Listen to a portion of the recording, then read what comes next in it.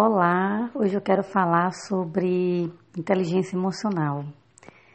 Nessa última semana, eu tanto coloquei no Instagram, sua melhor versão oficial, como no meu YouTube, Ana Mello. E falei muito sobre esse tema de inteligência emocional, porque eu trabalho com ele, além de ser Master Coach, eu sou analista de perfil comportamental. Resumindo, eu sou uma pessoa que busca muito conhecer o comportamento humano e suas ações e reações, suas atitudes, suas consequências. E, para mim, a inteligência emocional ela é um aspecto muito importante, né? Ela já é estudada há muitos anos, mas ela foi difundida mesmo com esse nome através de Daniel Goleman, que é um pesquisador, psicólogo de Harvard, e ele dividiu a inteligência emocional entre competências pessoais e sociais. E hoje eu quero falar contigo sobre as competências pessoais. O que é competência pessoal? Gente, as competências pessoais nada mais é do que a forma como eu lido comigo mesmo, né, com as minhas emoções. E você entender, você se conhecer, você ter consciência das emoções, o que está acontecendo com você, dos seus sentimentos, é muito importante. O autoconhecimento, para mim, cada vez mais eu acredito mais nisso. O autoconhecimento, ele é a chave, ele é a ponte, né, para o teu sucesso, para a tua felicidade, seja qual for a tua definição de sucesso. Porque se eu não conheço a mim mesmo, se eu não conheço as minhas limitações, se eu não conheço as causas do que está me afligindo, o porquê daquilo, como sair daquilo, como entender, como usar aquilo a meu favor, eu acho que é muito difícil, né, eu ter sucesso no que eu quero. Então, você ter inteligência emocional é muito importante para que você alcance os seus sonhos, os seus objetivos, suas metas. As competências pessoais é autoconsciência, é controle das emoções, é você saber se superar, é você ter iniciativa, né? Então, tudo isso é importante na conquista dos seus sonhos. Ai, Ana, você falando aí de iniciativa, de superação, eu não me vejo muito como uma pessoa assim. Eu te entendo tanto que eu já passei por isso, né? Hoje, se eu disser para você que eu sou uma pessoa que tem um 100% de inteligência emocional em todos os aspectos, eu estaria mentindo. Mas, primeiro, pare de se comparar com outras pessoas. É o primeiro passo que você pode dar. Porque é injusto você se comparar. Porque sempre vai ter alguém numa condição pior que a sua e sempre vai ter alguém numa condição melhor do que a sua. Então, por mais que você cresça, sempre vai ter alguém melhor ou pior do que você. Então, é injusto. Comece a se comparar com você mesmo. Se compara hoje. Como que eu estou hoje comparado com um mês atrás, com uma semana atrás, com um dia atrás, com um ano atrás? E veja se você cresceu, se você progrediu. Se você conseguir identificar alguma mudança positiva, por menor que ela aparenta, eu já vejo como um grande ganho, uma grande conquista, né? É bem aquela frase mesmo, toda grande jornada começa com o primeiro passo. Talvez você ache que, foi tão pouco que eu mudei, mas olha o que esse pouco que você mudou, as consequências que trouxe, os resultados que trouxe. Eu me comparando com a Ana de 3 anos atrás, que não sabia o que era inteligência emocional, que não sabia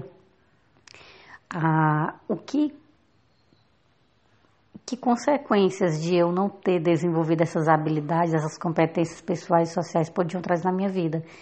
E a minha vida era bem diferente do que é hoje, né? Eu era uma pessoa que não sabia lidar muito com as pessoas, eu era muito explosiva, era muito estressada, era uma pessoa bem difícil mesmo, né? Por conta de uma série de coisas, de crenças, de acontecimentos, de traumas, de experiências, de percepções, mas não justificava. Porque nós somos animais sociáveis, nós interagimos com outras pessoas.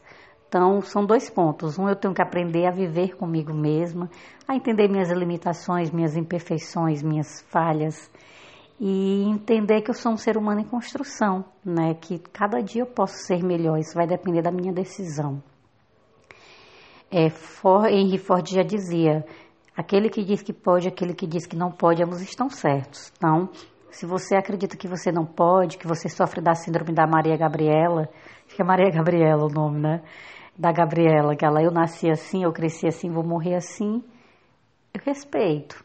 Mas se você pensa realmente dessa forma, provavelmente a sua vida vai ser isso, né? Mas se você acredita que você pode mudar e você decide hoje, não sofro mais da síndrome da Gabriela, hoje eu decido que vou acreditar mais em mim, então decida. Né, decida e pague o preço de sair da zona de conforto, de ler livros, de assistir filmes, de ir para palestras, de buscar conteúdos que te tragam autoconhecimento, que te tragam consciência e que te tragam novas percepções. Porque eu te digo, é fácil mudar? Não é, mas é possível, é completamente possível, certo? Quem está falando isso para você era uma pessoa que achava que sofria da síndrome da Gabriela, que tinha nascido daquela forma, tinha sido talvez amaldiçoada por conta de uma série de coisas que tinha me acontecido, e eu achava que a minha vida ia ser aquilo.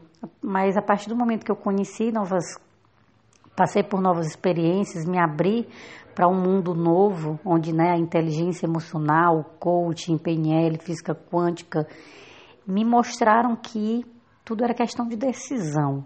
A partir do momento que eu decidisse mudar e pagasse o preço para aquilo, as coisas iam mudar na minha vida. E de 3 anos para cá as coisas realmente estão acontecendo. Eu sou muito menos pessimista do que eu era antes. Sabe, hoje é um processo, gente. É você acreditar no processo e você fazer dia após dia e entender e se perdoar que muitas vezes você vai cair, você vai tropeçar. É aquele filme do Rock Balboa, o último que ele diz pro filho dele, né? Não importa quantas vezes você caia, e sim quantas vezes você levante. Nós somos seres humanos que estamos em construção. E não é porque você simplesmente decidiu ser uma pessoa melhor que você vai acordar sendo a Madre Teresa de Calcutá.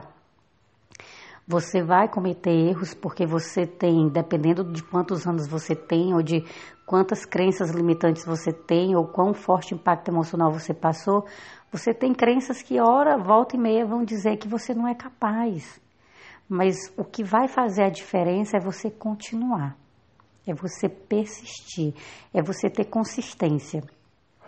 Eu olho para trás hoje e vejo que se eu não tivesse tido consistência, eu não tinha mudado tanto que eu mudei. Sabe, hoje os meus relacionamentos são mais saudáveis, eu sou muito mais verdadeira com as pessoas, confio que eu não confiava. Meu relacionamento com meu marido tá 1 milhão de vezes melhor, acho que nunca foi tão bom como é hoje. Meu relacionamento com a minha família, a minha empatia de eu olhar para o outro, sabe? Mas foi da noite pro dia? Não, não foi. Como que eu começo, Ana? Tendo consciência. Só em você estar aqui nesse podcast e estar ouvindo até esse momento, mostra que você quer mudança. Então, o primeiro passo da mudança é consciência.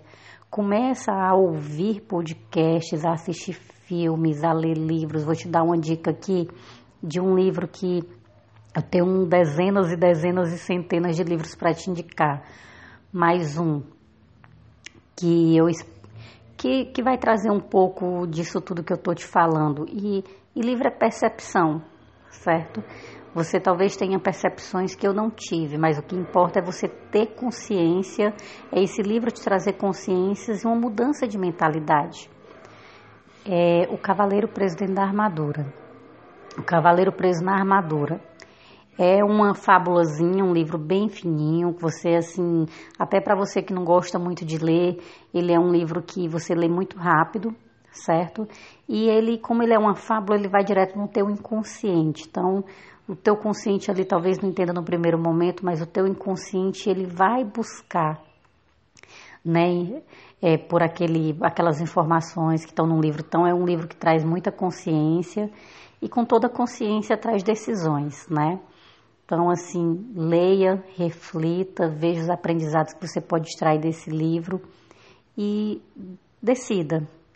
Decida ser uma pessoa diferente e comece com uma ação. Talvez você precise, assim como eu, um tempo atrás, de muitas ações.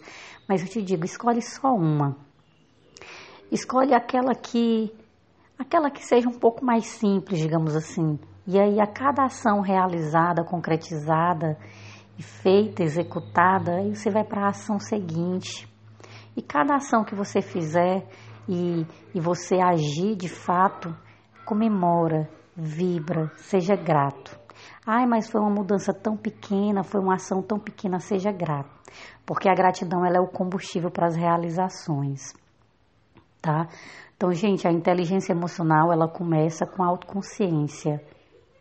A autoconsciência das tuas emoções, dos teus sentimentos, da tua vida, dos teus sonhos, de quem você é. Tá bom?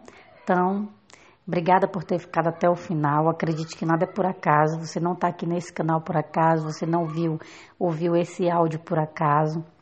Me segue nas outras redes sociais, tá? O meu Instagram tem lá, @sua melhor versão oficial. E no meu Instagram tem link para todas as outras minhas redes sociais. O meu YouTube, esse podcast que você já me encontrou. Tem também, quero deixar para ti, eu não sei até quanto tempo eu vou deixar disponível, mas até hoje, né, que eu estou liberando esse podcast. Eu sou analista de perfil comportamental, como eu te falei no começo. Então, clica lá, se ainda estiver disponível, clica lá na degustação do perfil comportamental. Ele é mais uma ferramenta que vai te trazer autoconhecimento, de você entender um pouquinho mais sobre você. E qualquer dúvida que você tiver, deixa um comentário lá no meu Instagram, manda um direct para mim, tá bom? Que eu vou ser muito grata em vou ter a honra de estar respondendo no que eu puder te ajudar de alguma forma. Então, beijo no teu coração, compartilha esse podcast com o máximo de pessoas que você acredita que vai contribuir de alguma forma. E parabéns pela decisão de estar buscando ser a sua melhor versão.